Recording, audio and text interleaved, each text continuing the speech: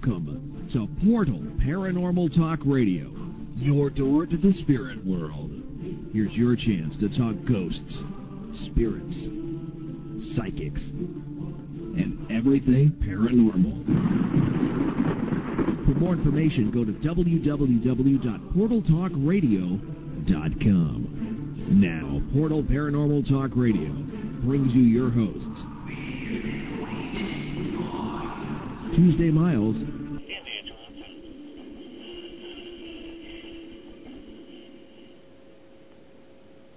and welcome to Portal Paranormal Talk Radio. I'm your host tonight, Tuesday Miles. And I'm Angela Thomas. Hi, Angela. How are you? I'm doing fine, Tuesday, and yourself? Oh, I can complain. I have a mile-long complaint list, and although that we only have a couple short 2 hours, so I won't use it tonight. But we have our guest on the phone already waiting for us, and we have Jeff Belanger. Hi, Jeff. How are you? I'm doing great. How are you, Tuesday and Angela? Hi, Jeff. Good to have you here. Well, you don't want to ask me. Really, don't ask me how I am. Ask me how I was, and so we won't. I'm going to ask you. I'm going to ask you something no one ever asks. How will you be? In like a week. I will be better. I Good. will be better. That's what the whole important thing is. Awesome. So, Jeff, in my hand, I'm holding this book that I had to call. You know that I called you about after I received your book, Who's Haunting the White House?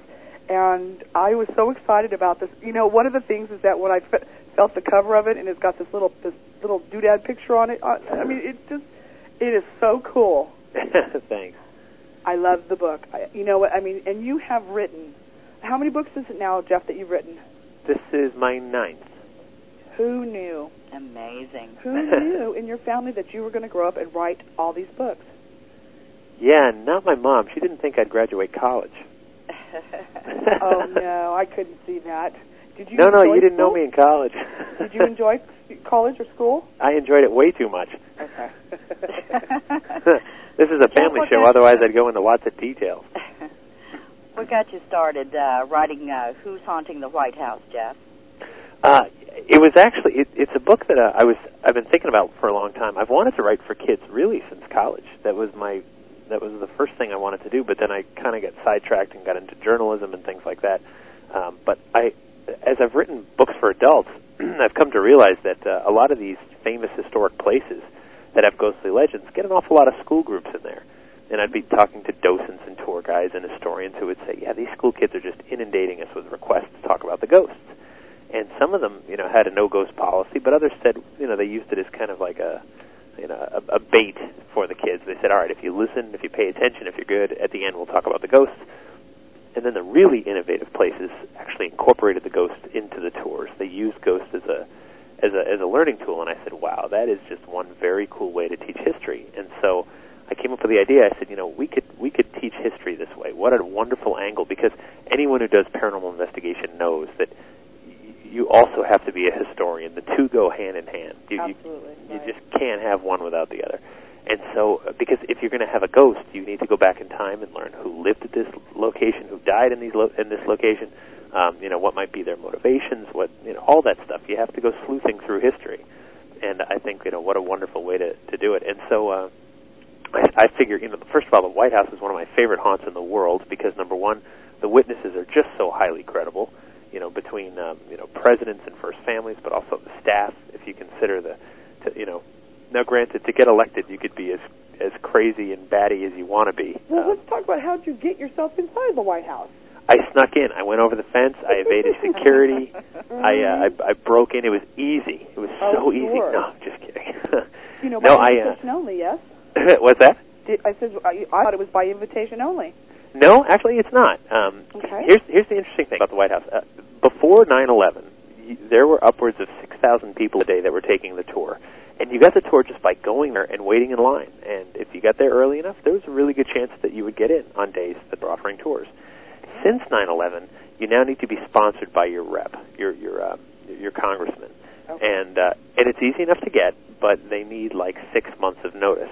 Now, that I didn't have when I first started working on this. And I called my congressman, and his office was a great help, Congressman Richard Neal, and I said, look, I'm working on this book. And they said, well, let me see what we can do. And so they got a tour. scheduled for me with the help of a few other congressmen. I guess they each call in favors to each other. But now they're getting about 2,000 people a day on days that there are tours.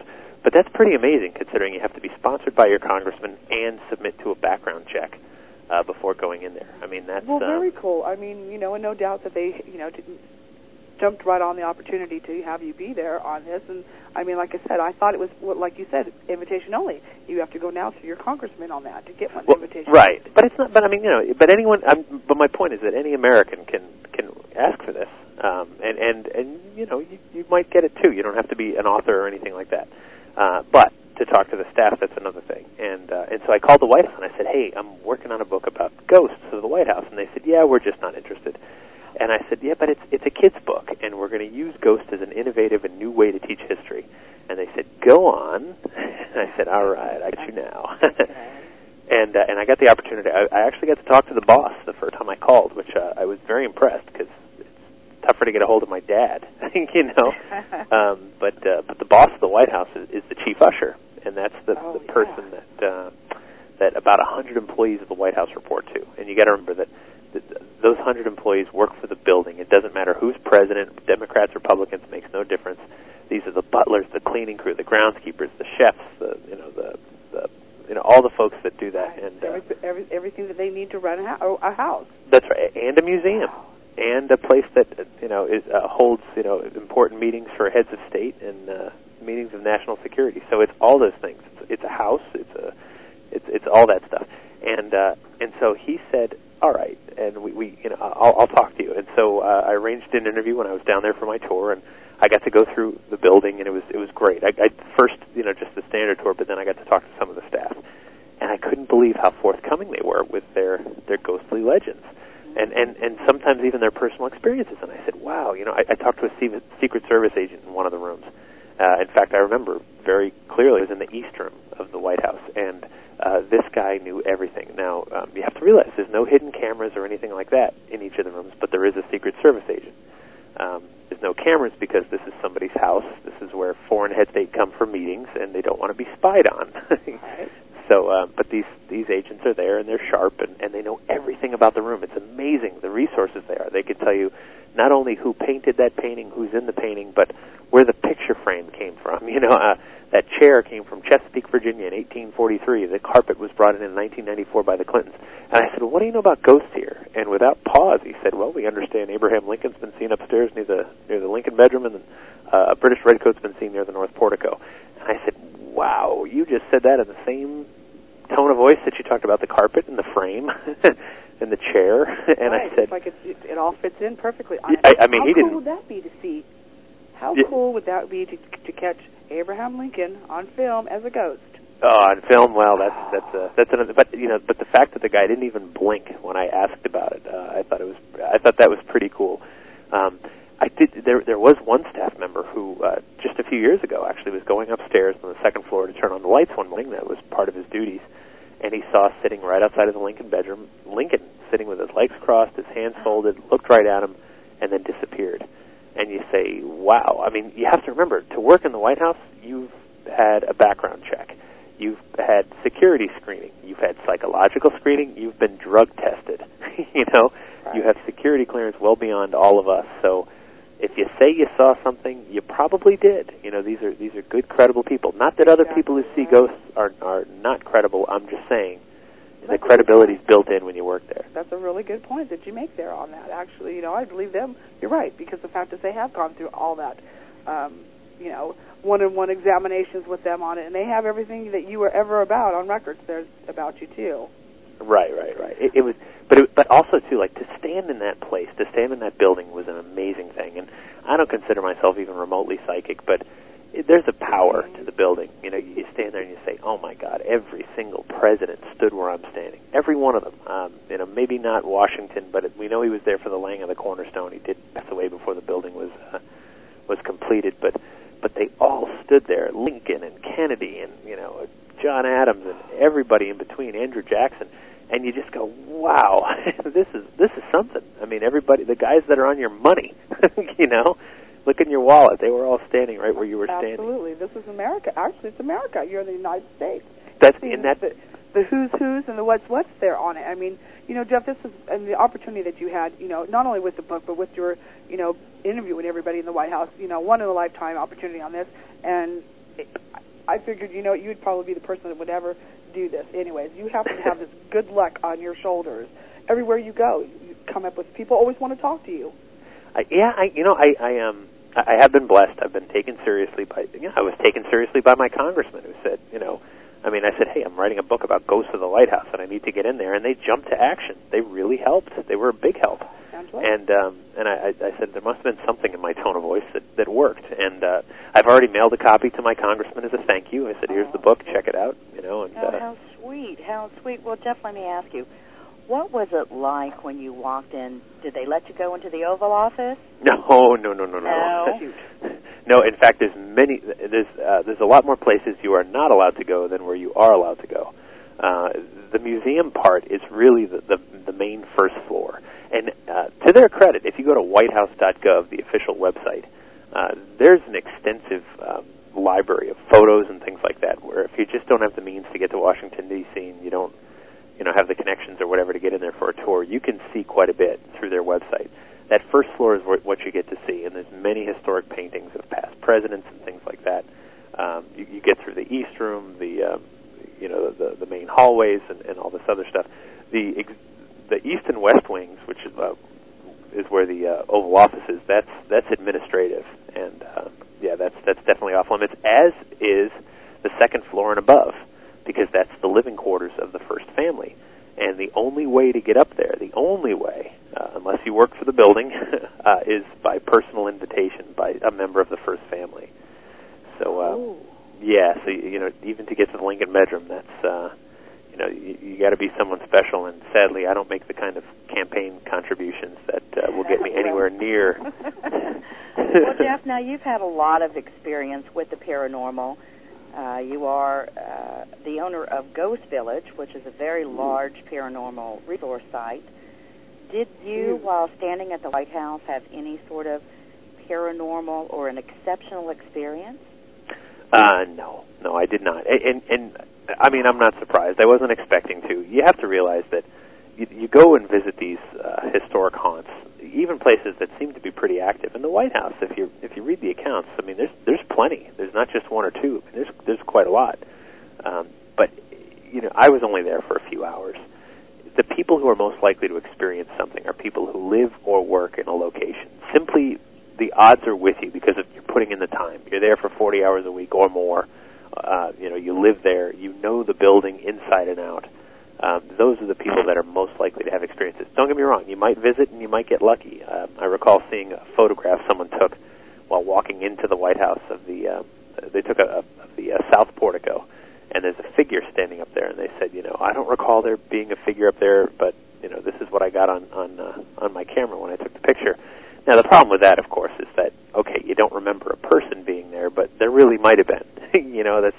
It's not the picture was so far away, it just was not a really controlled kind of experiment. But at the same time, the most I found about ghosts in the White House came from staff and first family members who lived there and had those experiences.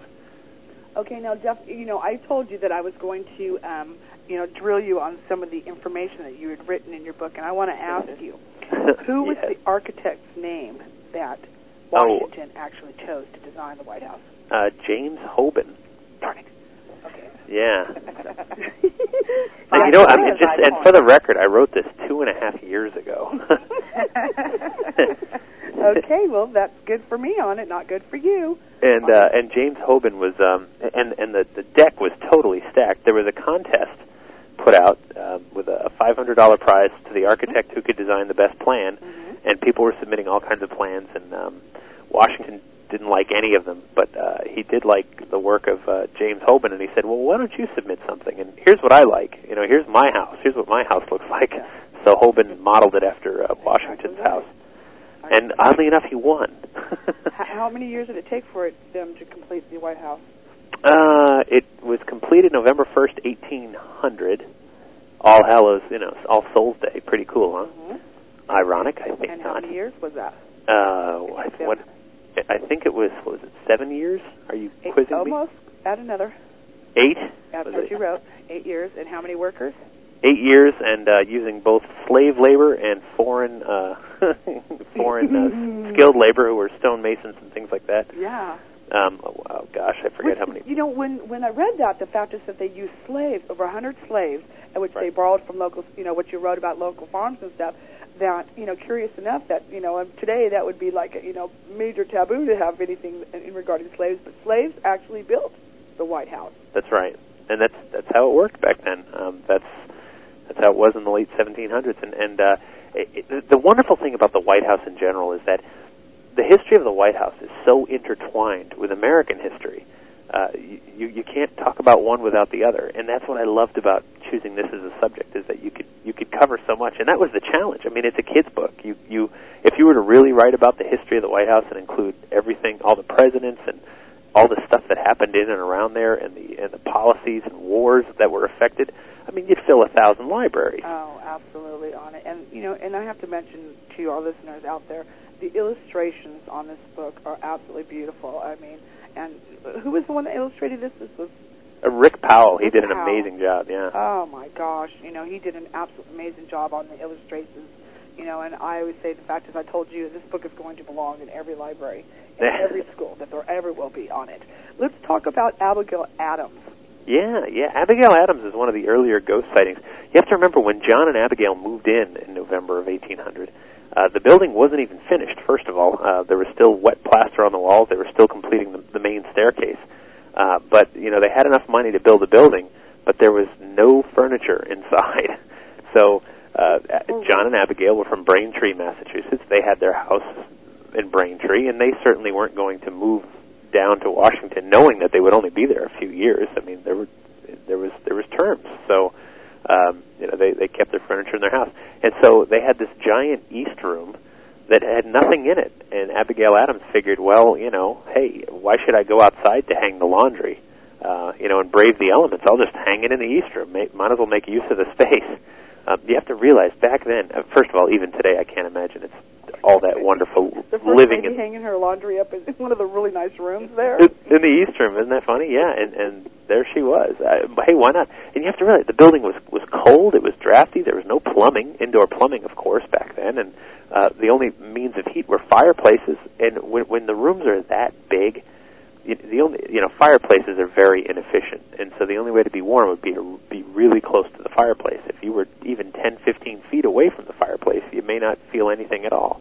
You mean I'm sorry, but out of 64 rooms, not one of them had a bathroom? No, not back then. It was there was no indoor plumbing at that point. Now, keep in mind, the White House has been renovated quite a bit, you know, since, and now there are plenty of bathrooms. And well, yeah, but you'd think that they could take one of those 64 rooms and put an outhouse in it or something. You know, yeah, but then you've got to. You don't walk outside to go potty in a building. Oh, no. They had, you know, you had bedpans and stuff like that. Oh, they did? Okay. Sure, yeah. That's what I was thinking. Oh, you're just saying about the plumbing, as the water goes, as far as that goes. Okay. Yeah. I would not put up with that at all. No, you didn't. No, the president didn't have to go out on the south lawn. Thank you. There were. Well, the outhouses there, yeah, absolutely. Isn't that funny? Where we all, you know, I'm working on another project now, and I got to interview an astronaut. It's totally unrelated, but I think it's funny that the biggest question that every astronaut gets all the time, forever, since the beginning of the space program, is, how do you go to the bathroom in space? And I just think it's funny that, you know, here we are talking about these ancient times, and that's the first place our mind goes is, well, how do you go to the bathroom? We're animals. It's amazing we walk upright, isn't it? It's, you know. Phone down on that one. You know, Jeff, what I also like about the book too is when you talk about ghosts in the book, you kind of put that aside on its own little separate insert on it, where it's got its, you know, little tan kind of tore paper marks around it. It's the graphics on it's beautiful, and that's where you speak about it. You do the history first, and then set aside where the ghost remarks are on it. And you make a point here when you're talking to the kids, and you really do talk at a level to where these kids can understand on it. When bad things happen in and around a building, ghosts will often appear. And so, is it that, do we expect the fact is that every time something bad happens, there's going to be a ghost there? Have we documented that to this day, that really that's what happens? Is that what, you know, we expect that? No, I wouldn't say that it's a definite. In fact, sometimes nothing bad happens and there's a ghost there. So yeah, there doesn't seem to be rules to it. But one of the analogies I like to use is that it's almost like ringing. A tragedy is almost like ringing a bell. If you figure that, a small tragedy is like ringing a bell a little bit. There's a resonance to it. That bell's going to ring for a little while, and some people are more sensitive to the sound, so they might hear it a little longer than others. So you take a place like Gettysburg, where 51,000 dead or wounded in just 3 days back in the 1860s. That bell is still ringing. That bell was rung so hard that it's still vibrating, it's still reverberating, the sound is still carrying, and people pick up on it. People tune into that event that took place there. Where you've got, lesser tragic deaths. Right. Maybe that bell's not ringing quite as loud, but there's still a sustain to it. It still put the musical notes out into the ether, and some people will pick up on that. Well, others may imprints, not. Like imprints or residual? Right, yeah, like a residual haunting or an imprint. Yeah, exactly. And at the White House, that might be some of what's going on, but I also think there's something to the current presidents. Just as I was standing there in awe of the building, thinking, "Oh my God, all the people that walked here, worked here, lived here." The modern day presidents are not immune to that.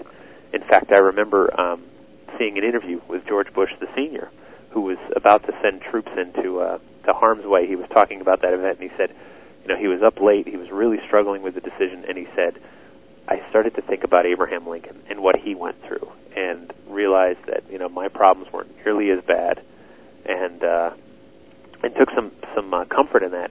And when and I think maybe that's part of what keeps Lincoln around. Is it he wants to hang around, or that we need him? That we still need him. That these presidents are leaning on him, saying, Abe, I know you had it tougher. Please give me strength. Please guide me. You've been through murkier waters than I ever will be. Or he wants to slap some of them on the head and say, "What are you thinking?" Yeah, there could be that too. That's too funny too. Say, Jeff, let me ask you, how many ghosts would you anticipate or estimate being in the White House? Oh God, let me count them here. 1, 2, 3, 4, 5, 6, 7, 8, 9. I think we came up with about 10. Although depending on who you listen to, 10 different, personalities. Although depending on who you listen to, some will claim a lot more. But these were the most credible 10 that I could find, and the most prominent, of course, is Abraham Lincoln. No one's ever had a more difficult presidency than Lincoln. There's not even a close second. First of all, his son died in the White House while he was serving. He died of a typhoid-like disease, young Willie Lincoln, and that just broke the man up. It really, tore the family apart. Mary Todd Lincoln, she was pretty out there to begin with. She was holding seances in the White House, trying to contact her son. She claimed her son was visiting her at night, would stand at the foot of her bed, and visit the family. We know Abraham Lincoln attended at least one of these seances, maybe more. Because it was in the papers. It said, look at what this crazy president's doing. Just like when Ronald Reagan was consulting with numerologists and astrologers, he paid a bit of a political price for that back in the 80s. He sure did. How old was his son when he died? Do you know? He was young. I want to say he was about 10, okay, maybe younger. But yeah, Willie was young. He was not old at all. And what's interesting is you could say, well, Mary Todd claimed in a letter to her sister that she was seeing her son come to her, at her bed, and you could say, well, maybe that's just the distraught mother, wishful thinking, and that may be. But what's interesting is in 1900, a young boy's ghost turns up again. A military aide wrote a book, an autobiography, a collection of his letters, and he said he was talking to some of the servants at the White House who said that the building's haunted by a little boy. Now, they never mentioned the little boy being Willie, but Willie was the only little boy to have died in the building, so I can't imagine who else it would have been. But so he turns up again decades after the Lincolns were long gone from there. So intriguing. Jeff, I want to turn a bit to kids and ghosts. Yeah. And I know with Ghost Village, you've now expanded it to a kids site, and that is kids.ghostvillage.com. Right. Jeff, there's a lot of controversy with introducing the paranormal with children these days. What are your thoughts on that? Yeah, no, and the kids.ghostvillage.com is an answer to that. It's an answer to the tough questions. It's a site for kids who are interested. It's a site for parents who want to talk about ghosts to their kids, and it's a site for educators who want to use ghosts in the classroom. Here's the thing. Whether ghosts are real or not, I don't know. I believe they're real, but I can't prove it to you either way. Mm-hmm. But the reality is that ghosts are presented as real on a myriad of television shows, radio shows, podcasts, websites, books, magazines. If you turn on TV on any given night, there are a lot of shows that are telling you ghosts are real. Fiction shows like Ghost Whisperer and, docudramas like Ghost Hunters. And, all that. Yeah, Ghost Adventures and Paranormal State and Psychic Kids, and, it goes on and on and on, and there's more in the works. I mean, these aren't the only shows out there. And so kids are exposed to that, and kids are interested from a young age. So kids might be told that there's no such thing as ghosts, but they're not so sure. Or even worse, if you've got a family that's living in a house that they believe may be haunted, how do you talk to your kids about that? Oh, exactly. And so what I did was, first of all, I put together a great advisory team, which includes a PhD who works with children, a psychologist, and that also includes a children's book author, 2 professional educators, people that I can run this stuff by and say, okay, we're not going to talk about religion here. It's the parents' responsibility to talk about how this does or does not fall within their religious belief system. We're not here to preach anything. We're here to talk about what we know and what kids know and what kids can and should be told in regard to this. And so, it is a touchy subject, but if you consider that kids are being told this stuff is real by late night, not even late night, by primetime television, they have questions. And how can you as a parent talk to your kids about that? And so we came up with some guidelines based on age. If kids are interested in paranormal investigation, we've got some guidelines for them. Hopefully it's something that they can do with their parents, where you're doing it the right way. You're asking permission. You're not going into dangerous situations. You're being respectful. You're learning something. And all that kind of stuff, because it can be a really educational, fulfilling, spiritual endeavor. It can be all of those things, and it doesn't have to be counter to your religious belief system and things like that. But it's up to you at the end of the day. It's up to parents, to work with their kids on this subject. Because I started thinking about it when I was working on this book, and I said, because first I was surprised because I get some letters and some emails from some young readers who are reading my adult books, and I talk to kids at conferences who are 9 and 10 years old, and I go, wow, what are you doing here? And then I realized, I'm like, wait a minute, I was 9 and 10 years old when I first got interested in this subject, and I was reading Brad Steiger, and I was reading Hans Holzer, and way back then, and so I guess I shouldn't have been too surprised. And you've got a child, or you've got a daughter yourself, too, that, and also, too, who her dad is very much into everything about ghosts and then some. And so, for doing this for her too. And what I like about this, because I'm on the site right now looking at it, you've got everything categorized from ages 3 to 4, 5 to 7, 8 to 12, 13, and up. So you have really, thought a lot about, the different age brackets on this too on it, And here's the thing, I get, I have another group I belong to, and I get so many parents write in, my child all of a sudden starts waking up at night at the same time, scared out of its mind. And I keep hearing this jibber jabble, and it's baby monitor, and they want help thinking that they need to parent this child differently. Well, maybe the fact is there's a ghost there that's waking this baby up. They're hearing strange noises coming from the room, but they're still not clicking and understanding that that's what it is. And so, unfortunately, when I write them back and say, well, have you ever thought about this? And of course, the light bulb goes off. Oh right. My gosh, so it's. Jeff, there's so much amazing stuff in here on it. And you got Ghosts in the Classroom books, Ghost Hunters. There's discussing with your kids. I love the fact that, even Scooby-Doo. Scooby-Doo was a ghost investigator. That's right, absolutely. And the topic is a lot of things to a lot of people. At the end of the day, the parents have to be involved. You can't expect anyone else to raise your kid for you. But a lot of this was also born because I got stumped on an interview a few years ago. This was before, my little daughter was even a twinkle in anyone's eye. I had a book come out, and a reporter near where I live was asking me, a newspaper reporter, he said, hey, do you have kids? And I said, no, I don't have any kids. And he said, well, if you did, what would you tell them about ghosts? And I went, I don't know. And so I've thought a lot about that in recent years, and kids.ghostvillage.com is really an answer to that question, what I would tell them about ghosts. And, gosh, my daughter, man, she's already exposed to it. You know, she walks into my office and there's ghost books everywhere, and you know, she'll say, "Daddy's book," you know. And maybe a ghost here and a ghost there too in your office. Yeah, right. Yeah, they do follow you home, whether you're admitting that you see them or notice them or not. But as all the places that you visit, you have had to have something follow you home. Well, I keep them in jars on my desk, you know, and I sell them on eBay for $29.99. Let us know how you bottle those, because I could make $1 million plus some with those. It's very carefully. It's a very you know, on it. But you know, and also too with the shows. Now I know that Psychic Kids really got hit upside the head, I guess, on a lot of it.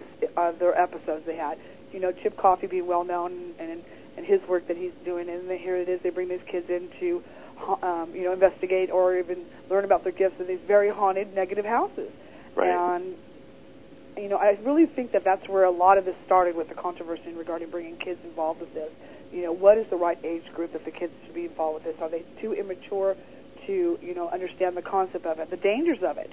Yeah, you know, first of all, one of the guidelines that we put on the site too is that, you know, first of all, if you're an adult that is a paranormal investigator and you've got kids and you're thinking about bringing them along an investigation, power to you. That's wonderful. The best guideline I can come up with is if your kid is mature enough to, you know, handle, say, a trip to a museum, and I don't mean like a children's museum, I mean like an adult museum with dinosaurs and stuff like that. If they can go through there for a couple hours, pay attention, be interested, and come out, I'd say they can handle a ghost investigation. That being said, if you're dealing with something that you think is really evil in some private residence, don't bring your 13-year-old.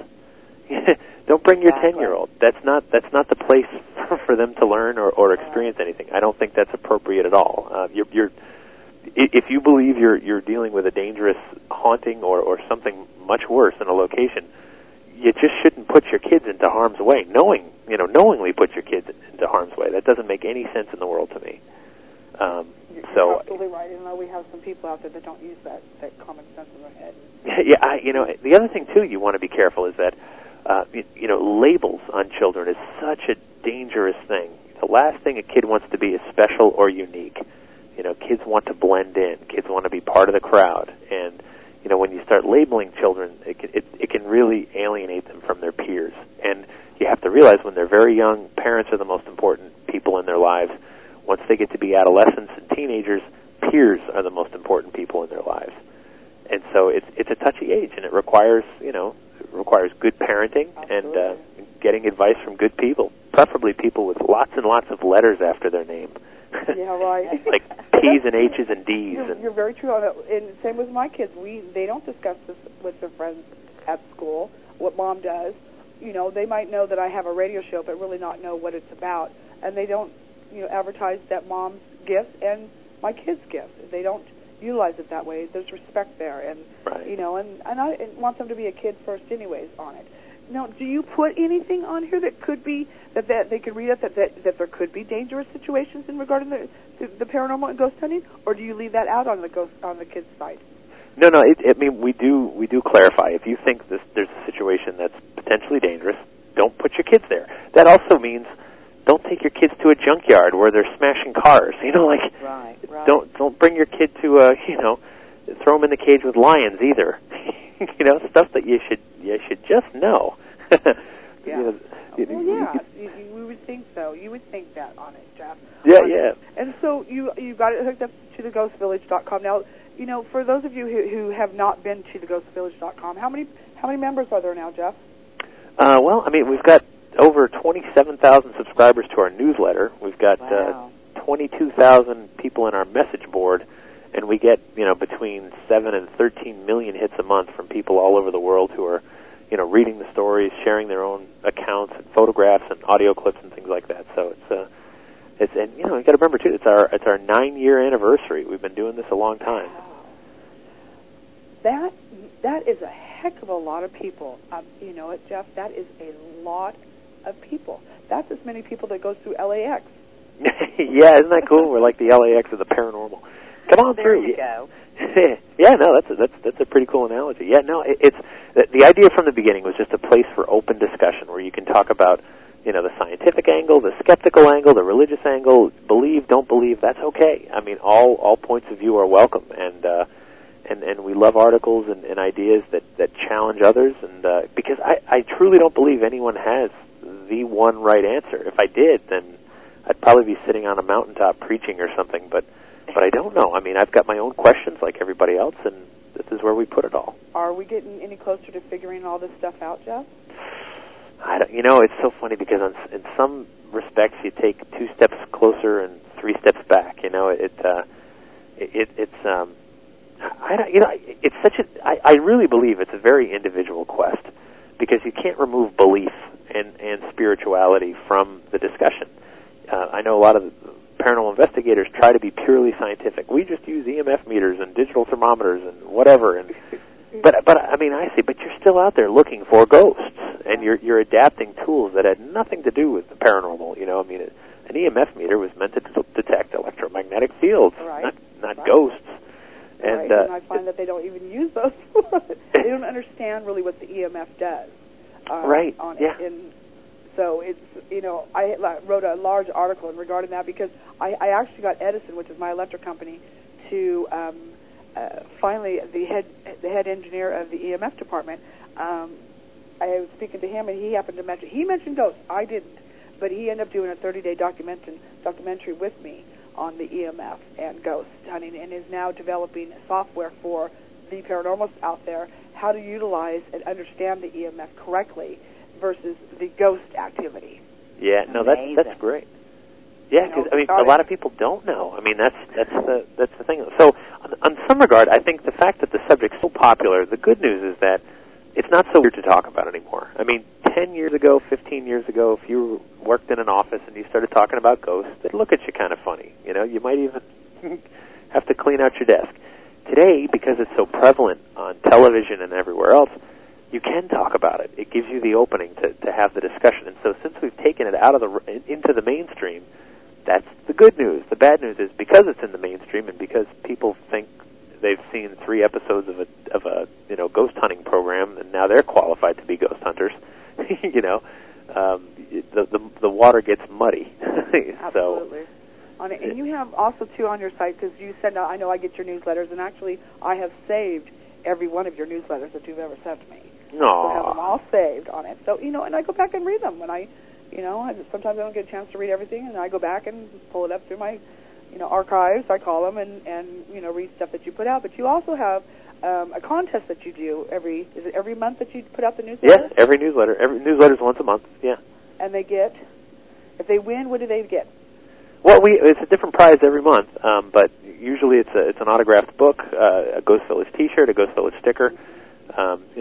Most times it's my books, but other times it's other authors that I'm friendly with, or that I think their book is really something special, and we're happy to do it. We're happy to get That's a lot of stuff.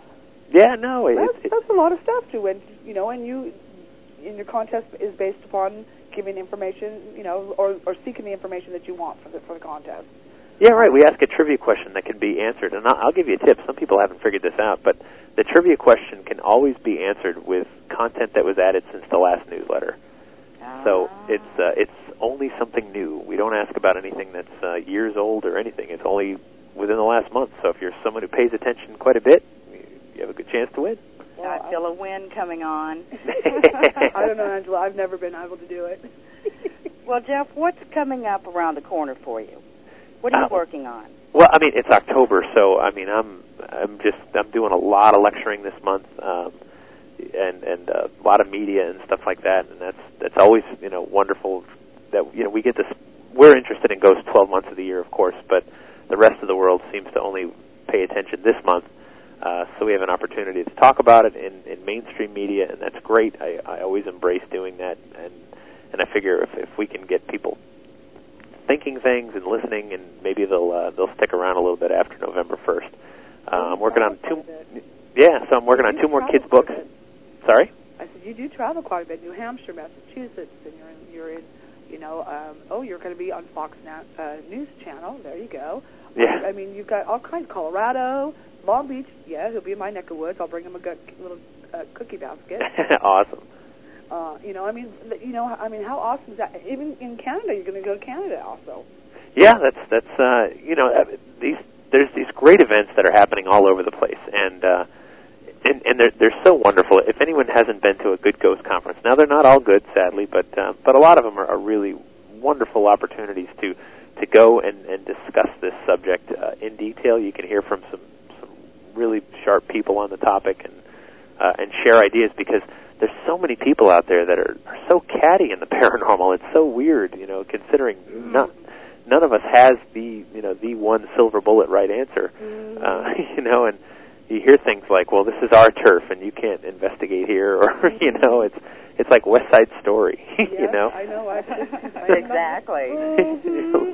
You're like, snap on that one. Yeah, you're like, wait a minute. Don't get me started with that. No, I could give you a long list of those on it, which is ridiculous. It's absolutely ridiculous, because the fact of it is that we're learning history, we're documenting things that and it's all good, and it's nobody's is more important than the other one. It's all important, Sure. And I just wish that they would share it more on it. If you're going to go do an investigation, share what about the investigation. You don't have to disclose the people, but share about how can we learn from what because ghosts go anywhere they want to go. So if one leaves one location and shows up at another one, at least if you're documenting it, we can at least compare. But it's not that way. I don't find it that it's that way, that they're just not willing to do that. And I just think that's a shame, because how else can we gain more information on this stuff? Yeah, I mean, there are exceptions, and that's the good news. There are people out there that are doing great stuff. Over the summer, I thought this was awesome. There was my hats off to these guys. Two groups from Massachusetts and a group from Connecticut got together, and they went to a place called Stone's Public House, which is a pretty well-known haunt here in New England. And they went on a Monday when the restaurants closed. They had permission and arranged all this. And they decided that all three groups were going to go in and investigate. They would stick to different floors, and then, every, whatever it was, hour and a half, they would switch floors. Okay, you're out, you're in. And everybody would collect their findings and not talk to each other until everybody had all their ducks in a row. And then they'd all get together and throw it all on the table and say, this is what we found here, this is what you found, and isn't that interesting? We got hits in some of the same spots. Or we didn't. I'm like, that's great. We need more of that kind of stuff. Yes. See what I'm talking about. It's all good on it. For some reason, I'm thinking that you do a radio show yourself. Don't you do a radio show? No, I mean, I've been on a lot of them. I'm actually, once a month I do help co-host the Spooky South Coast radio show. Okay, maybe that's what it was, because I was looking through here and I'm thinking I could have sworn that you were doing something. Was it the Chronicles, or maybe I'm just off on this? Oh, Ghost Chronicles. That's actually Ghost Chronicles is a podcast, a weekly, sort of weekly every 2 weeks podcast on Ghost Village that's done by Ron Kolick and Maureen Wood, and they do a great job. I was actually a guest this week. Maybe you saw that. They've done 75 episodes, and I've only been on twice. Wow. And it's hosted by Ghost Village. Wow. Well, I'm just thinking, Jeff, that you're going to go more into the documentaries than where you are right now. I have a strong feeling that that's your next huge endeavor. Yeah, there's such demand for this content, and that's great. And I'm happy. I talk to a lot of different kinds of folks about a lot of different projects, and I'm very lucky, because I get to work doing what I love. I get to write books, I get to lecture on the topic, the website, I get to correspond with really interesting people from all over the world, and I'm very grateful to have that, to have this job, and, it's been 9 years coming, and, which is a lot longer than many people have been doing this. In the last 4 years, you've got The World's Most Haunted Places, 2004, Communicating with the Dead, 2005, Encyclopedia of Haunted Places, 2005. There's 2 books in that year. Here's another one, Nightmare Encyclopedia, 2005. 3 books in 1 year. Yeah, that was a hard year. I don't recommend writing 3 books in a year to anyone. Well, you got 2, Our Haunted Lives and Ghosts of War, both 2006. Ghost Files, 2007. 2008, Weird Massachusetts, and that's a travel guide that you did to Massachusetts. Oh, you know what? That's Massachusetts.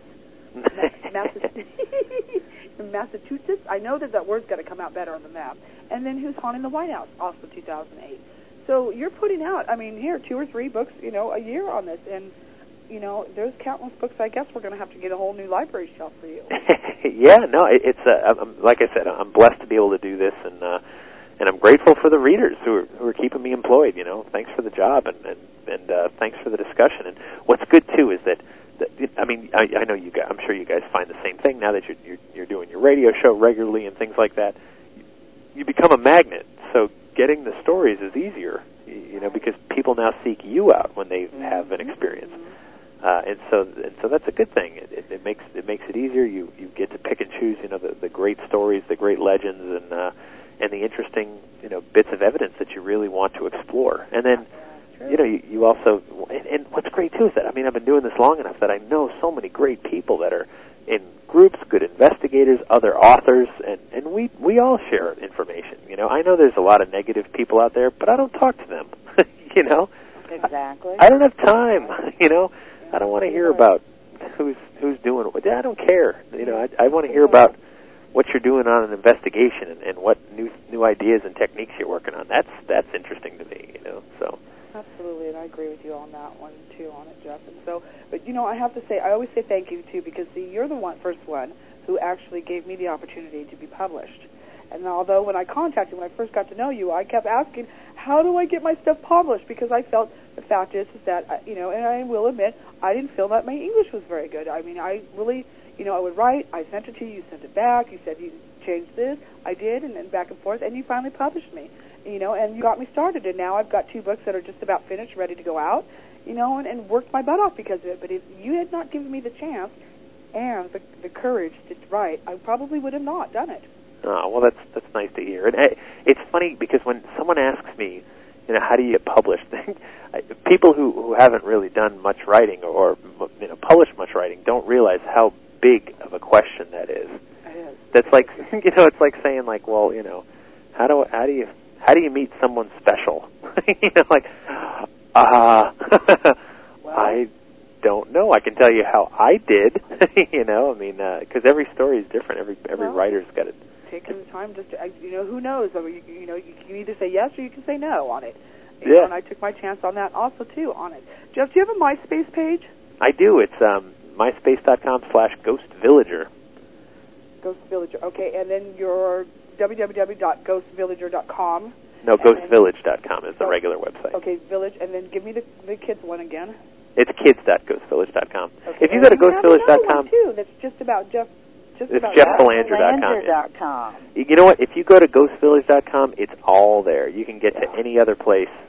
Right? That's the headquarters. I figure if. Well, of course, yeah, it's the headquarters. Now we have to say one thing about it. This picture that's on your front page right here of you in the leather black jacket. Yeah. We need a new one. All right. We need a new one because this one I put up on our site, and I want a new one because Jeff looks. He still looks just as young as he does in this picture. But I have noticed a couple gray hairs that's been growing in there. Yeah, it makes me look distinguished and smart, right? Yeah, so we need a new picture of Jeff. One that's a little bit older than Jeff. Jeff looks like he just got out of high school in that one. That picture's only a year and 3 months old. See what I mean, people? Ghost hunting makes you stay young. I guess so, yeah. No, I still get carded, and I'm nowhere near 21. So. Yeah, sure you're not on it. And so you're going to be down at the Queen Mary, and I get to hang out with you down there. Yeah, that'll be great.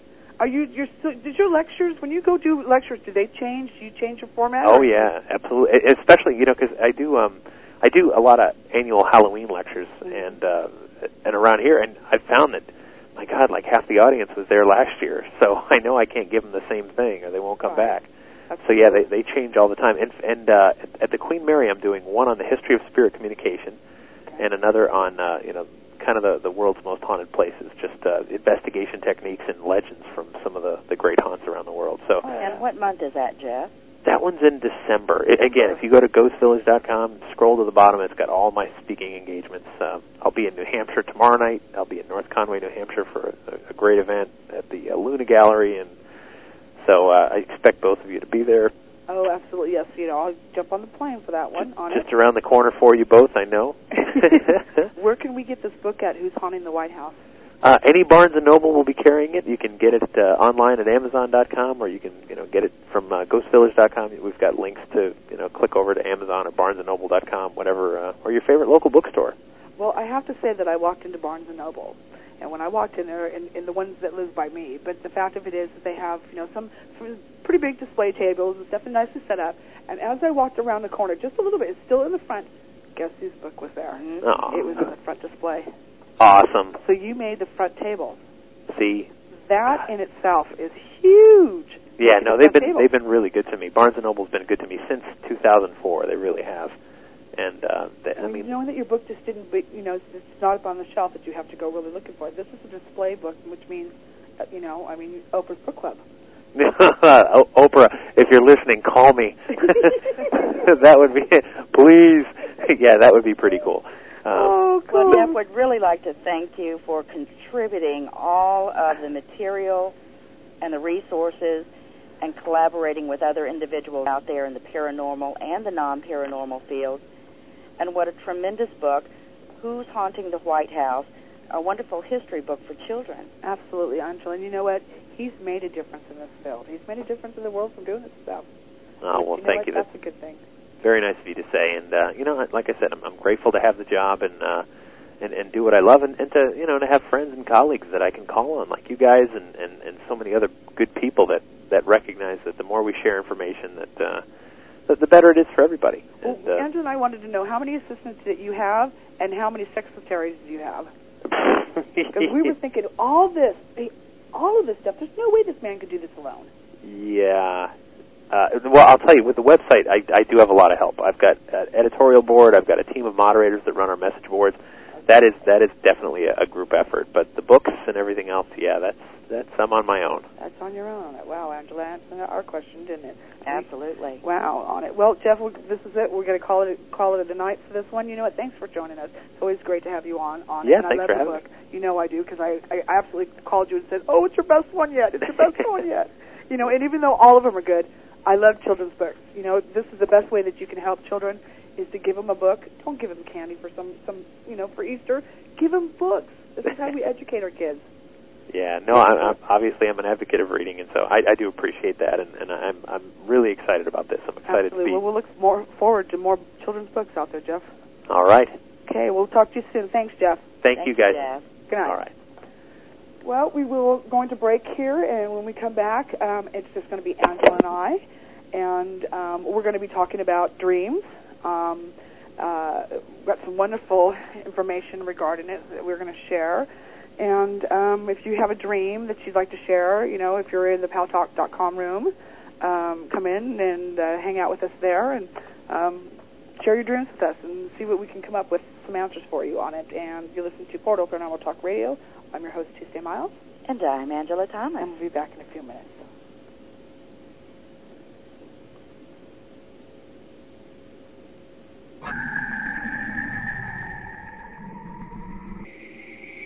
You're listening to the Paranormal Radio Network. Welcome back to Portal Paranormal Talk Radio. Here again, your hosts, Tuesday Miles and Angela Thomas.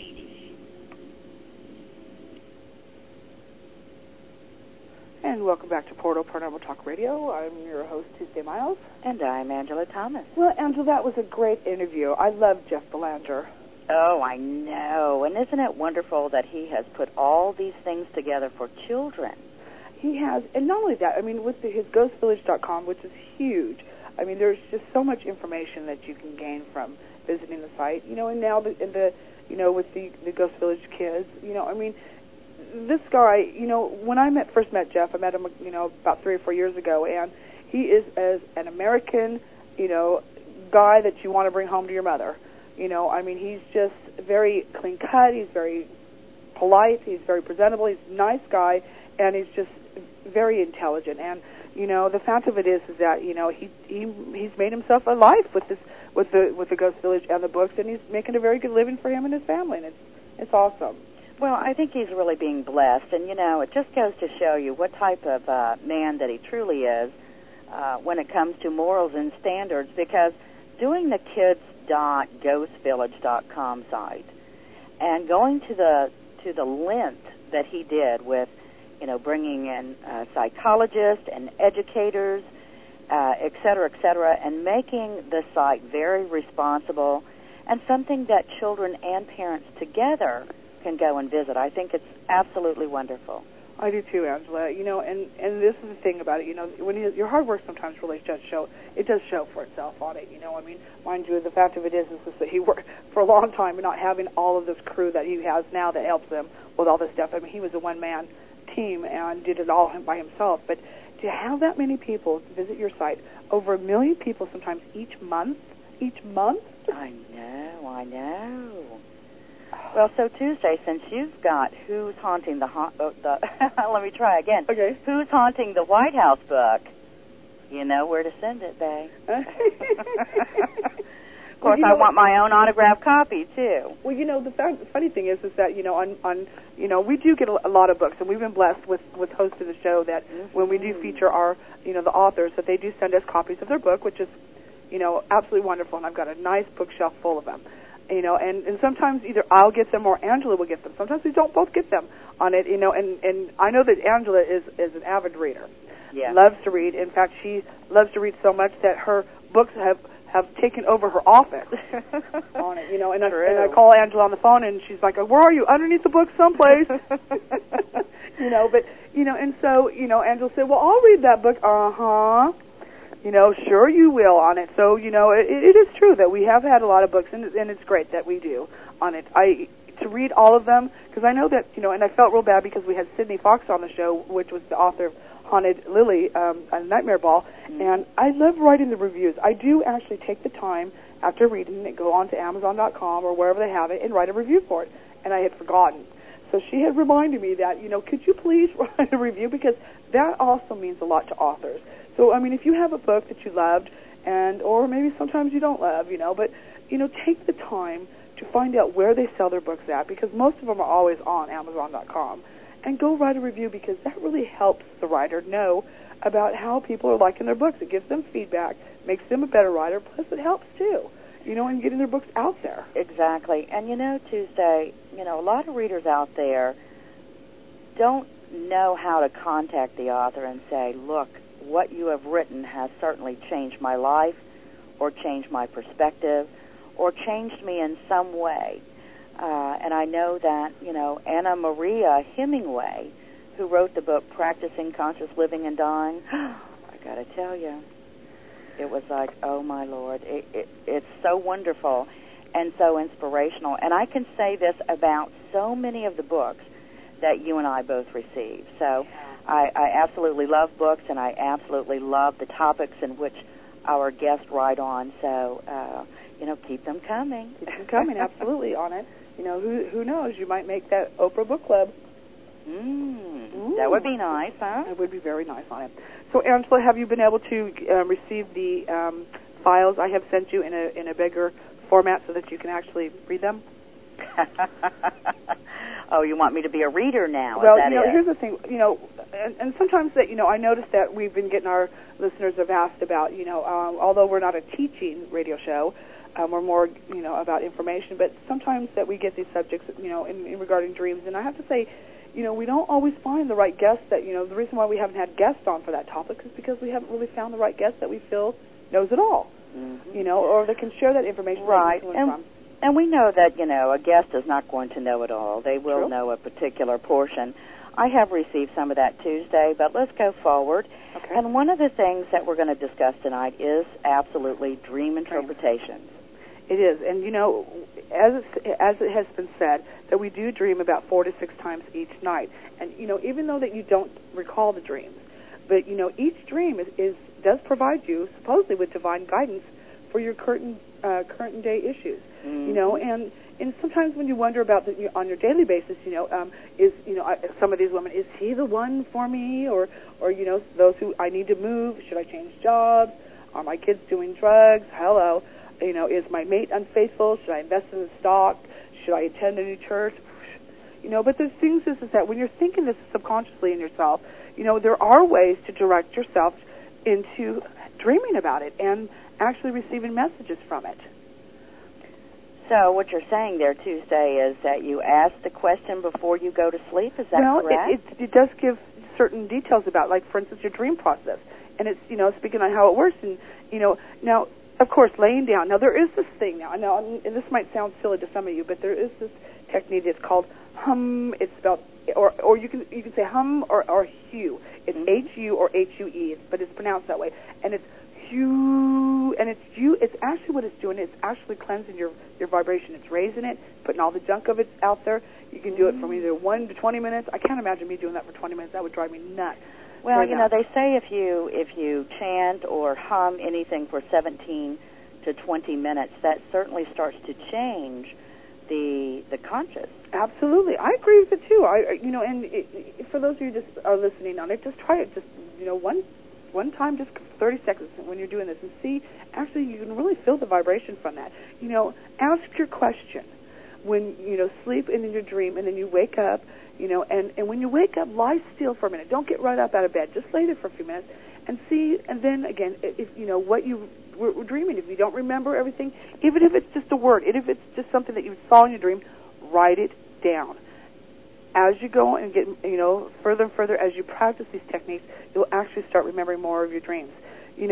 Ask a question before you go to sleep. When wake up with the answer, or simply interpret each dream and track the clues that parallel your daily affairs.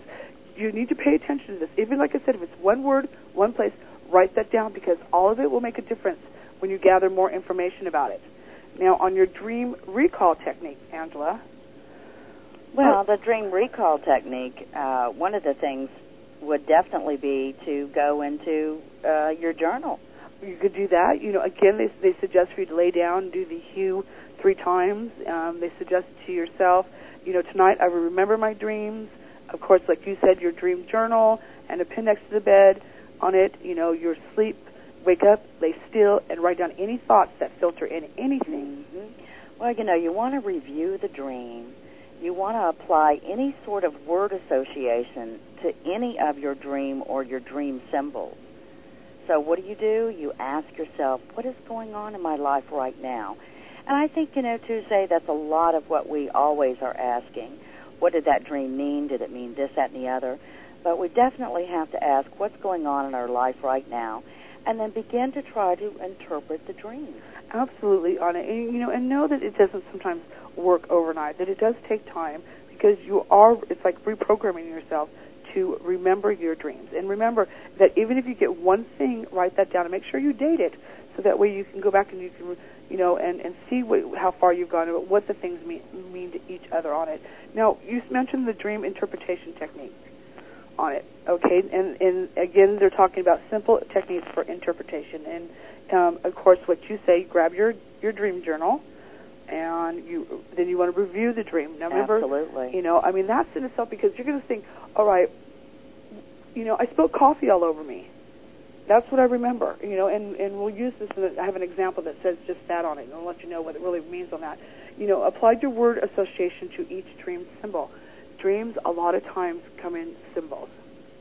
Well, Tuesday, personally, I like to go back to the dream and ask what colors were there, what scenery was there, what my emotions were. Did I hear anything particular? What sense? Were all of my senses involved? So it's very important when you're reviewing that dream and, trying to apply that word association to really get down to the nitty-gritty. I agree with you on that one, too, because, and remember that each dream symbol is meant for you personally on it. And they also talk about those dream books, and we'll get into that afterwards, but on it. So you have to remember that each dream that you have and the symbols in it doesn't mean that it means that same symbol to somebody else. It could mean something completely, totally different. So don't compare with somebody else what their symbol meant, because it is different on it. You get yourself all confused. So Tuesday, let's say, for example, that you dreamt of water, and I dreamt of water. Right. Now, it could be tap water, ice water, a river. But if you and I both dreamt of a river, are you saying that it would have 2 separate types of interpretation? Completely. So we can't really rely on, let's say, a dream interpretation book. Nope, is that not correct? At all. That's correct. Ah. And, a lot of people have those dream books. And not to say that, they might work for the person who wrote it, because they're basing it upon their own symbols, their own dreams. And they're writing about that. But the fact of it is, Joe down the street has a dream with that certain symbol in it, which they write about, say that it has to do with don't cross the road and look both ways.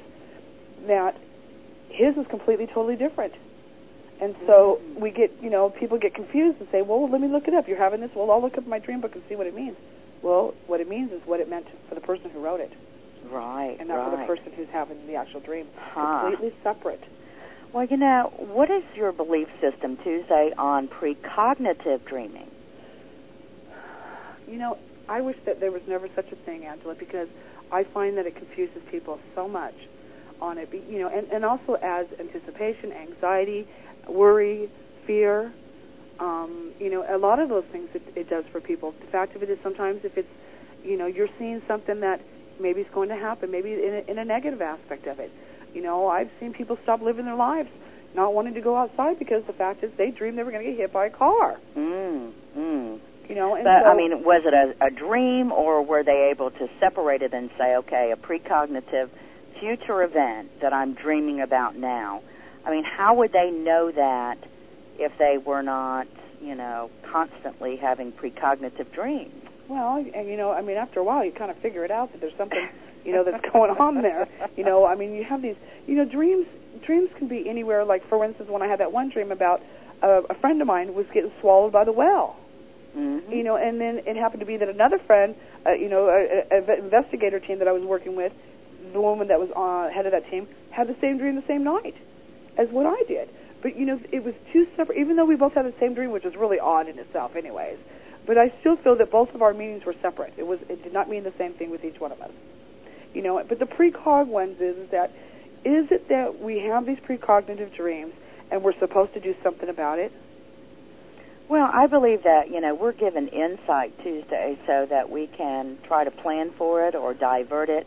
Or, I can say my feelings about precognitive is also to help us deal with it ahead of time on an emotional level or a mental level. It could very well be. To prepare us for good and bad. Well, that's true. And here's an example from, on how to interpret this. It says Brad dreams of being in jail, and then he's released.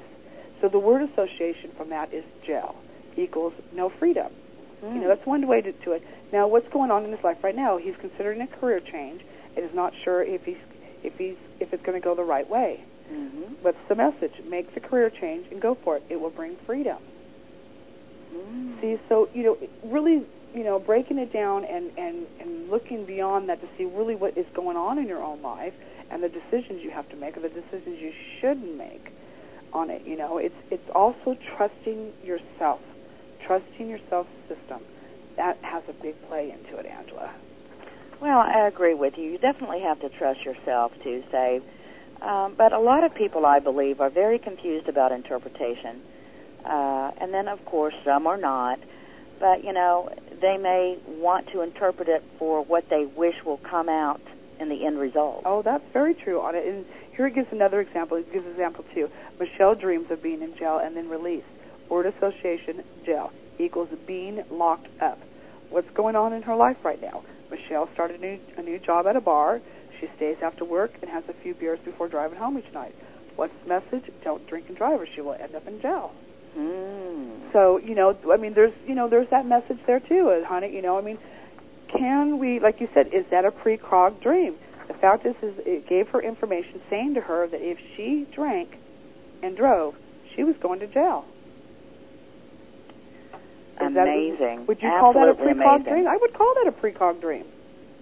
Well, I wouldn't say as a precognitive because, a precognitive dream is really going to give you very specific things.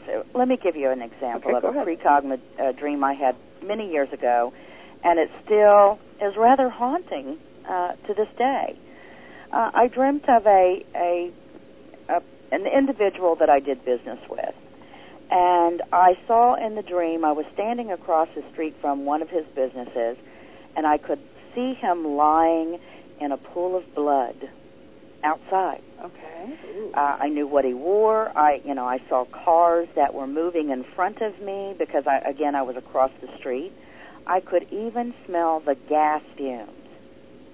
Wow. So I woke up, and I was in a sweat, and I called this man up, and I said, listen, I just had a dream, and I saw that you were shot in the head and that you were bleeding, all over the ground. And he said, Angela, I don't believe in that kind of stuff. Don't worry about it. I have security guards. I have my own weapon here anyway. My wife and I are very secure. Thank you very much. Well, I think it was the following day, maybe 2 days later, I received, page after page after page. Long story short, he was leaving the business. He and his wife were. She got in her car. He started to get in his, and the security guard was standing there, and he told the security guard, go on, go ahead, I'll be fine. I just have to run back in and get something. Well, when he came out, someone from across the street fired a gun. No kidding. And he fell to the ground. Ooh, gosh. And he fell in the exact same business location that I saw in the dream. He was wearing the exact same clothes, et cetera, et cetera. So you see, that I can remember that like it was yesterday, because the emotions were tied in there and all my senses. So when we have precognitive dreams such as that, like that I just explained, we know that is to say, hey, we need to contact that individual or individuals that we dream of and say, look, you need to be aware or you need to be alert. Now, we've done our responsibility. We've taken care of our responsibility of passing on that message. Now, whether they believe it, and in his case he did not, is one thing. We can't convince anyone. So, I believe that a lot of people have precognitive dreams on certain events that come around. Mm-hmm. And wouldn't it be wonderful, Tuesday, if you could have a precog dream and then turn around and pick up the phone and say, listen, this particular event is about to happen, and someone on the other end is able to offset it. Yeah, and then I'd worry about the fact of it is if I wasn't able to, stop the event from happening, that I'd be the one going to jail from it, because many people have. Right. Many people have taken that chance, spoken up about some event that's going to happen in a large scale, and they were arrested for it. So here's that catch-22, Angela. Do you do you take that risk and go out and try to find somebody that will listen to this and react to it, or you leave your message and then you hide for a couple weeks, making sure that you're not going to get busted for it because you had nothing to do with it, but they want to know how you knew. Well, I understand exactly what you're saying there, Tuesday.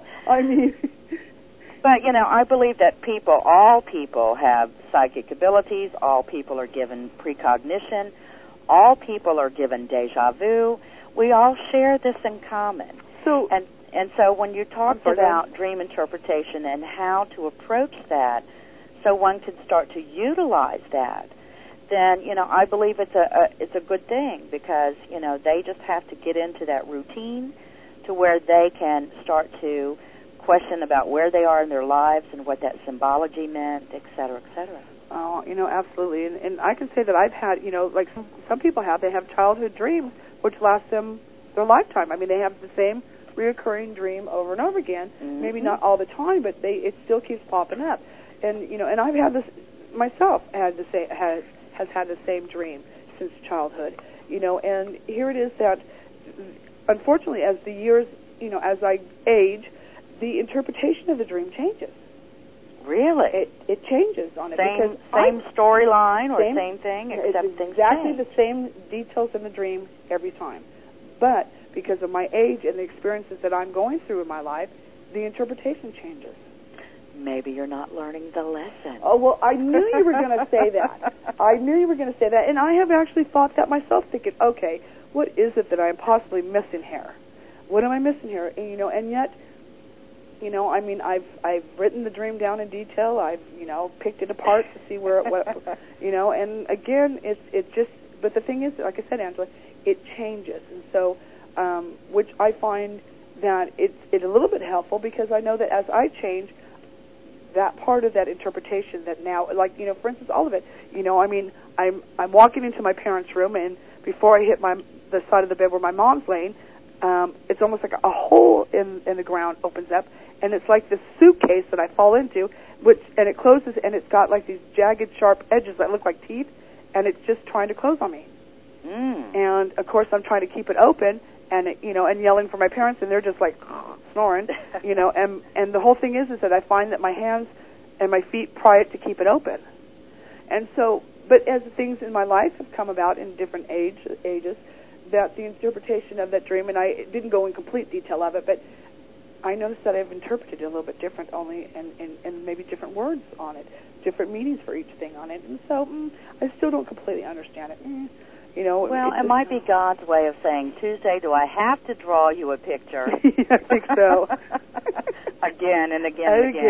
Yeah, that's right. And there you go. Here's the signs. Now, what is a sign? And we think of signs as coincidences. Uh-huh. You got stuck. Synchronicity, omens, and the like, of course. But simple. A sign is an occurrence that catches your attention, and because it caught your attention, it is a message directly for you. We all experience signs each and every day, which I truly believe that, even though we may not be aware of the message contained within each sign. But signs can work much the same way dreams do, as a personal recognition and message interpretation for divine guidance. And so it goes on after. What does it go on after that? Angela, go ahead. Well, I mean, I'm looking at a report here, Tuesday, and it says that the only difference is this, that signs occur while we are awake going about our daily activities. And signs can also be shown up in dreams as well, as we well know. Therefore, signs are more prevalent than dreams because we are awake for longer periods of time than we are asleep. So each and every sign that you experience provides you with divine guidance for current issues. And I believe in that. I really, really do believe in that. And if we go back, how many times have we all heard people, oh, there's a bird at the window, that's a sign. Yeah. It's an omen, it's a message. Certain things that have been passed on through our ancestors that says, oh, if we see this or we hear that, it's a sign. It is. That's very true. And here's the thing about it. I keep telling my dad, and I hope that he doesn't listen to this show because I'm thinking on him, but I keep telling my dad, he bought this RV, because he's reached the age and he just wants to go and travel and have fun. But the thing is that every time he touches this RV, something breaks on it. It's one thing after another. And I have to say, I keep telling him, maybe this is a sign that you're not supposed to drive this RV. Maybe this is a sign, the fact is that you're not supposed to even own this RV. It's not good for you. Something about it's not good for you. Because everything that you touch with it breaks. And you've put out so much money on this thing, you could have bought a brand new one. So exactly. where do we draw the line where we actually stop, look, and listen that maybe somebody's trying to give a message to you that this is not good for you? Well, I have to agree with you there, Tuesday. And a lot of people, though, want what they want when they want it. And so, and with the example of your father, he just wants to be able to have that RV no matter how much money it's going to cost him. Oh, dear Lord. But, I do believe that we ought to pay attention not only to signs but our dreams, because psychologically our dreams help us to work things out. And so if we pay attention to the signs and the symbols and, the emotions in our dreams, we can help ourselves. Yeah, I think, we can. I mean, some of us are really, it's going to have to take a bat to hit you in the head to get you to finally notice it. Okay, let's go through the sign process on this, Angela, and how it works. Okay, go ahead. Okay, so let's hold a question lightly in your mind, okay, and go about your day. And you can do the again on it, the now and then for ongoing clarity, okay? Recognize a sign, a coincidence, synchronicity, something just plain old or odd. And at that moment, recall what you were just thinking about. The sign is directly tied into that specific issue. Interpret the message contained within the sign. Now, to me, that's a pretty cool way of actually, trying to get this to work with you and trying to teach you how to acknowledge the signs is by thinking of something and then really paying attention after you're really thinking about that and see how many things, pop up. Whether you're listening to it on the radio and all of a sudden it starts singing a song about rainbows, and that's something that you wanted to sign for, is that, to see rainbows. Or, so you look down and you see a puddle of different colors of oil that looks like a prism of rainbows. I mean, it just comes in so many different ways. Next thing you know, you want a bag of Skittles, and it's got the little taste of rainbows in it. See, Right. You hear my point on this. Right, exactly. To me, that is an awesome way to try to program yourself to really understand and look for the signs from things, because they're not always obvious, but they can be if you pay attention. Well, I agree with you. I mean, I think that dreams and signs are obvious. It's just that our belief system, keeps us from wanting to believe what we just received as a message. Oh, yeah. Oh, and absolutely. That can't be. For example, if we have John and Jane Doe, let's say John Doe is thinking, will she marry me? And he goes to sleep. He has a dream that she breaks up with him before they marry, and he wakes up and he thinks, no way. That cannot be so, because she's already agreed to marry me, we love each other, et cetera, et cetera. Mm-hmm. But you see, I think that a dream such as that is to prepare that John Doe for what's around the corner. And so I think that is, Spirit's way of saying, hey, I want to help you through this process. Well, I think so, too. I totally agree with you on it, Angela. They give an example here where it says, are you wondering if you should take that new job offer? And while you're out to dinner, you overhear a conversation at the table next to you, and the guy just says, I started this new job, and I'm so happy about it. It's just, is that coincidence? Is it synchronicity? Is it fact? Is it a message? I have to say, I listen to those things on it. I think I would have scooped next to the guy and say, what'd you just say? Well, we've all had those experiences where, something is on our mind and someone else speaks what we've been thinking, or has, like you say, some kind of message about a man that, talks about starting a new job and how he likes it. So I don't believe in coincidences. I do believe in synchronicity, and certainly, I believe that we're all here to help one another. So I think that our energy and our thoughts and our words work off of one another for all of our benefit. Well, I agree with there too, Angela. Let's one quick thing on this. Could you give out the information for paltalk.com? Because we've got a huge virtual auditorium here, and we've got everybody just typing their little fingers off. Well, certainly. Well, if you wish to join us on paltalk.com, simply go to the social issues category, select Other, and on to the Paranormal Radio Network room. And that's how you can join us on it. Absolutely on it. And so reading over the articles, what they're writing in here on it, so let's make sure that we acknowledge them, too, on this, Angela. And I know that Vela is actually writing a whole lot in regard to that, saying that, I read back here that he's not too sure. He thinks that we kind of mixed our minds from the past to the future on things and our dreams together on it.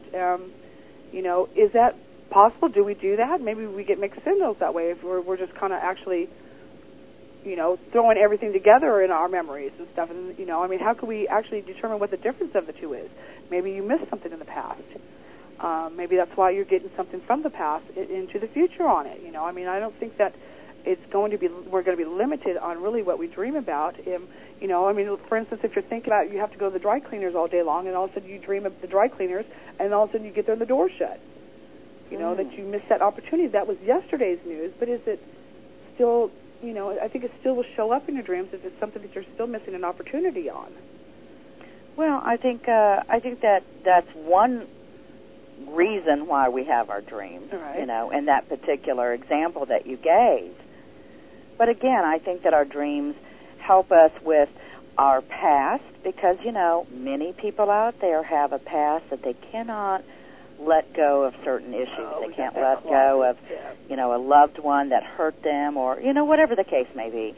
And so our minds work that out in dreams. Our minds work that out for us to not only resolve that within ourselves, but also to forgive and to move on.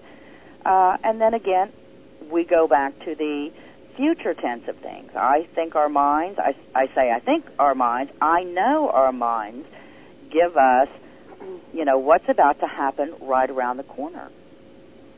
And so just think of, how vast our minds are.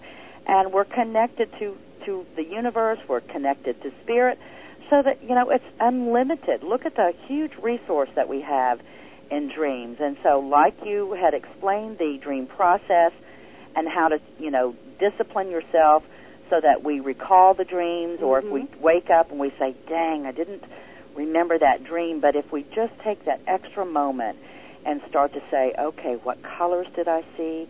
What words did I hear? What sounds, were in the background, et cetera, and write them down.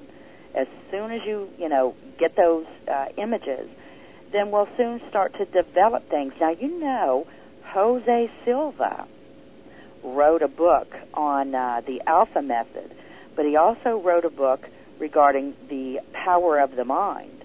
And he really discussed how we could utilize, like you were saying Tuesday, will I get that job, or I have something at work, I need a solution. And so once we start to discipline that dream process, that information will come to us in a dream. I wish that they would start, in my dreams, start giving me those lottery numbers. That would be really cool. Okay, all right. Now, I'm talking about, I know that Jose Silva, right. The Power of the Subconscious Mind, right, wrote about how he personally had, this huge problem at work, and really focused in on the problem and asked to receive the answer in a dream, and it certainly came to him. And it came in the dream, okay. Mm-hmm. Well, we probably all are getting a lot of answers in our dream. It's just the fact is understanding how to interpret it. That's the key word. And even Vela says back there, to try to interpret it. Well, you know what? Like you were talking about and I was talking about, really look and see what's going on in your life around you, that's surrounding you in regarding that. There's different terminologies for different words. But, there's always, don't you feel that there's something, a key issue in your dream? There's something always very vibrant or stands out like a sore thumb? It always seems that there's always something in your dream that you recall the most. Well, absolutely, and I think that that's just trying to tell us, keep on listening to the message or go back and listen to the message. But Tuesday, while I'm thinking about it, we have Dr. Vernon Neppy coming on November 7th. Oh, yes. And he will be talking about the precognitive part of our brains, not only in precognitive dreaming, but also he will be introducing publicly his Tickles method and his Seattle method. Now, I have to tell you, Tuesday, he has 8 psychics in which he researches, and so he has a lot of, information to share with all of us. And so, we really have to save a lot of this for Dr. Vernon Neppy on precog, especially when we, look at it, whether we're receiving it awake or whether we're, going through our dreams.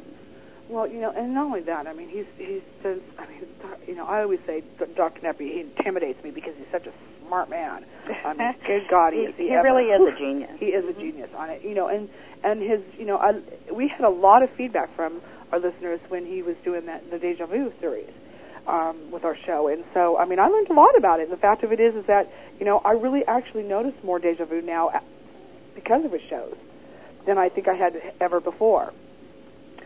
Yeah, he's a brilliant man. What date is that again, Angela, with Dr. Neppy? That's Friday, November the 7th. November the 7th. And it will be a 2-hour show with Dr. Neppy, and he will bring 2 of the psychics on that he has worked with, and they're going to describe the process and some of their, past cases which have had, documentation and things of this nature. So amazing man, www.pni.org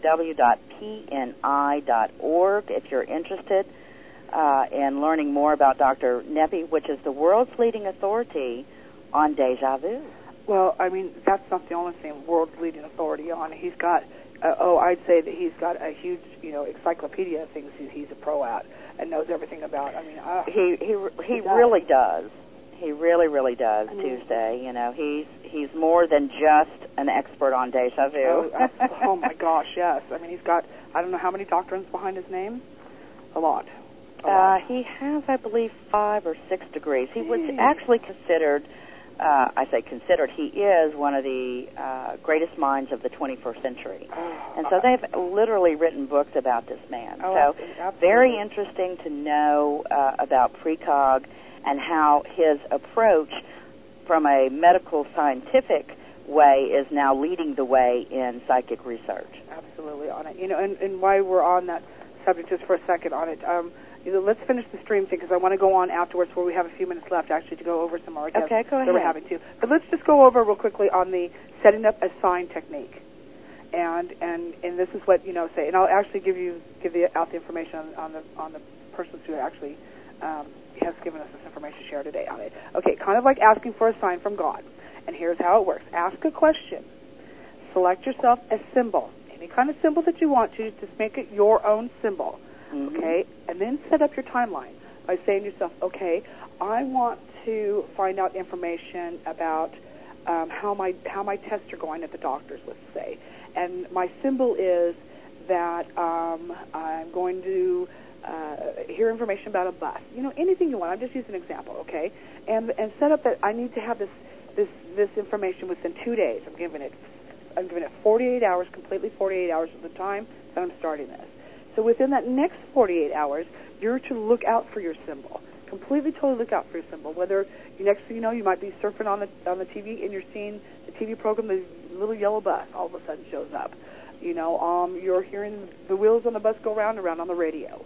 You're seeing a bus drive by with one of their billboards on the side of it that all of a sudden has to do with what you're looking for at the doctor's. It says advertise a doctor on it. This is the way that it helps you is by paying attention. And then when you look out for your symbol, you're going to interpret the message. And it's simply put, it gives you like this. Ask a question, select your symbol. Go about your day, notice your symbol or not, and determine which direction to take. And it gives an example on this. Jason was wondering if he should enroll in school now or put it off for next year.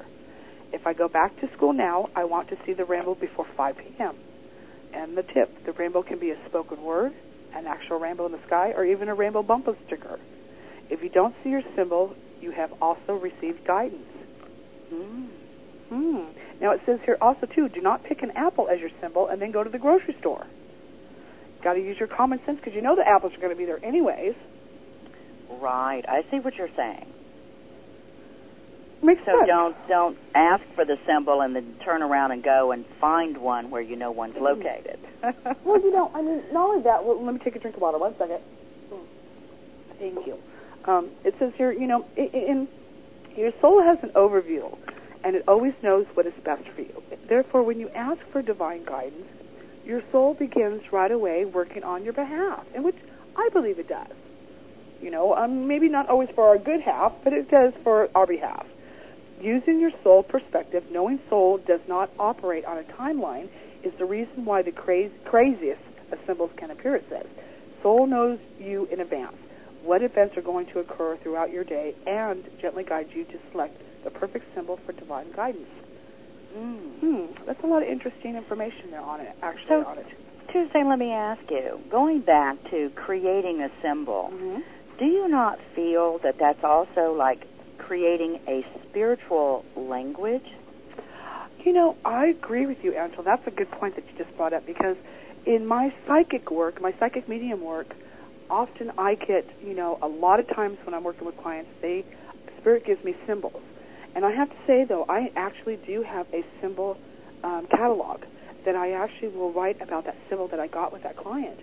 And it is very helpful for me to interpret it in the way that the client, the messages should be, and Spirit doesn't get so frustrated regarding it, that it makes my message a lot more clearer because I'm understanding what the symbol is. So whether it's a universal symbol that I get to use with each client, it does come a little bit different, but it does have the similarity to it.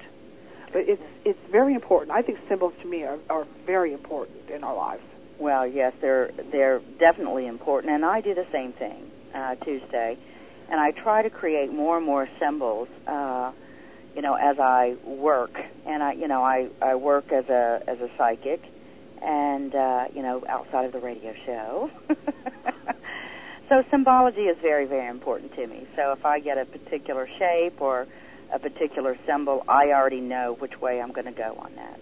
Well, we didn't talk about the subject of nightmares, and I think nightmares are, they have its own chapter on itself. I myself, the reason I'm not talking about nightmares is because I really don't understand them and really how to interpret nightmares as much as on all these other things that we're talking about. And so we'll have to, do some research in regarding nightmares and night terrors too, and bring that up later on and talk about that on it. But I want to thank that Nicole and Michael Sebastian, which is with www.trustyourselfsystem.com.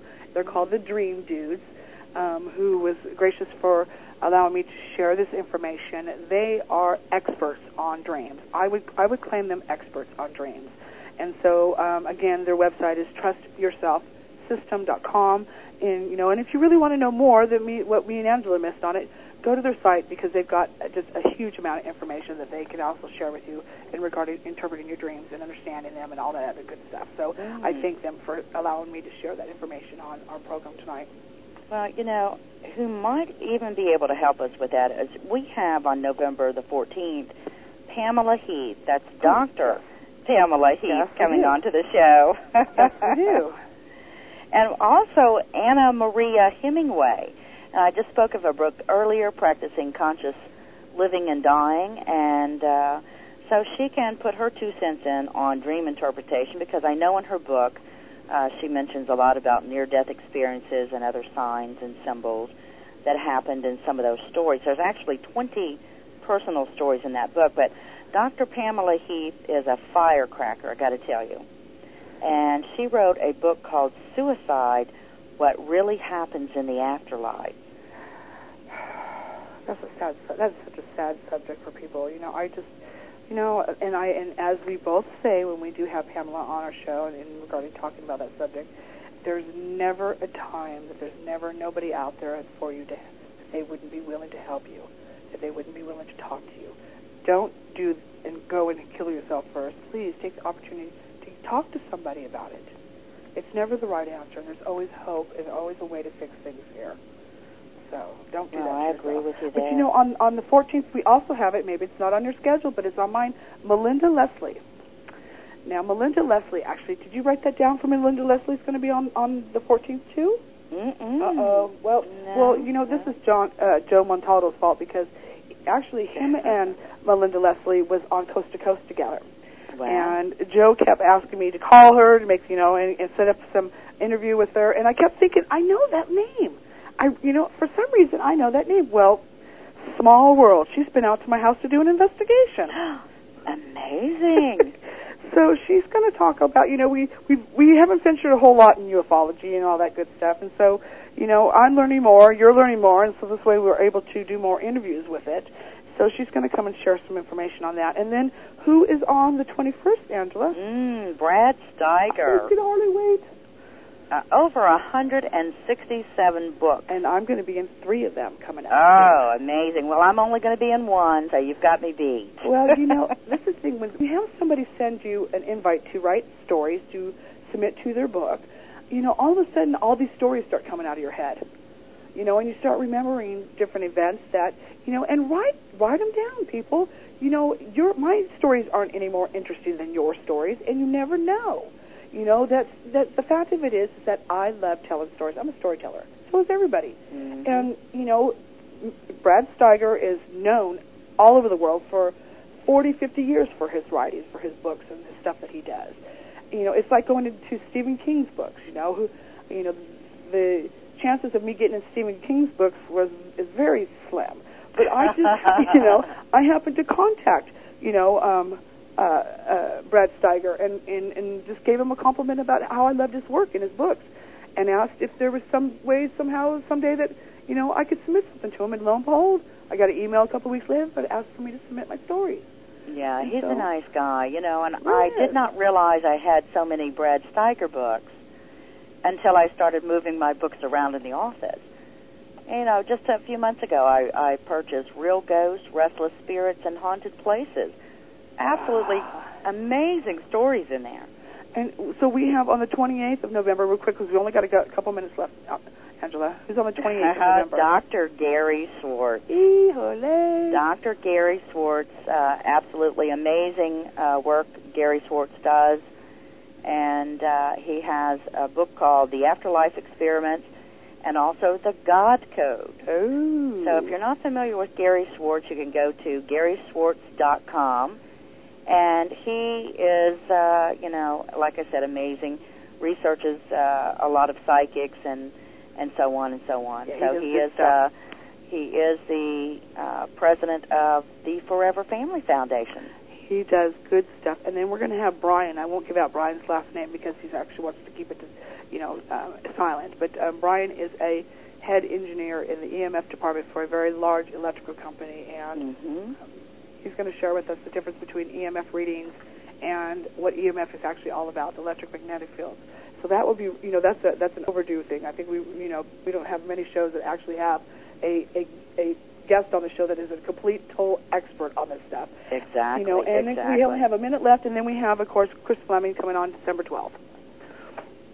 Absolutely. Get Famous Live, and he's got all kinds of good stuff. Great lineup Tuesday. Yeah, we have a great lineup coming up. Well, again, thank you, listeners, for listening to Portal Paranormal Talk Radio. I'm Angela Thomas. And I'm Tuesday Miles. Take care of yourself and each other, and stay tuned next week for Portal Paranormal Talk Radio. Bye-bye.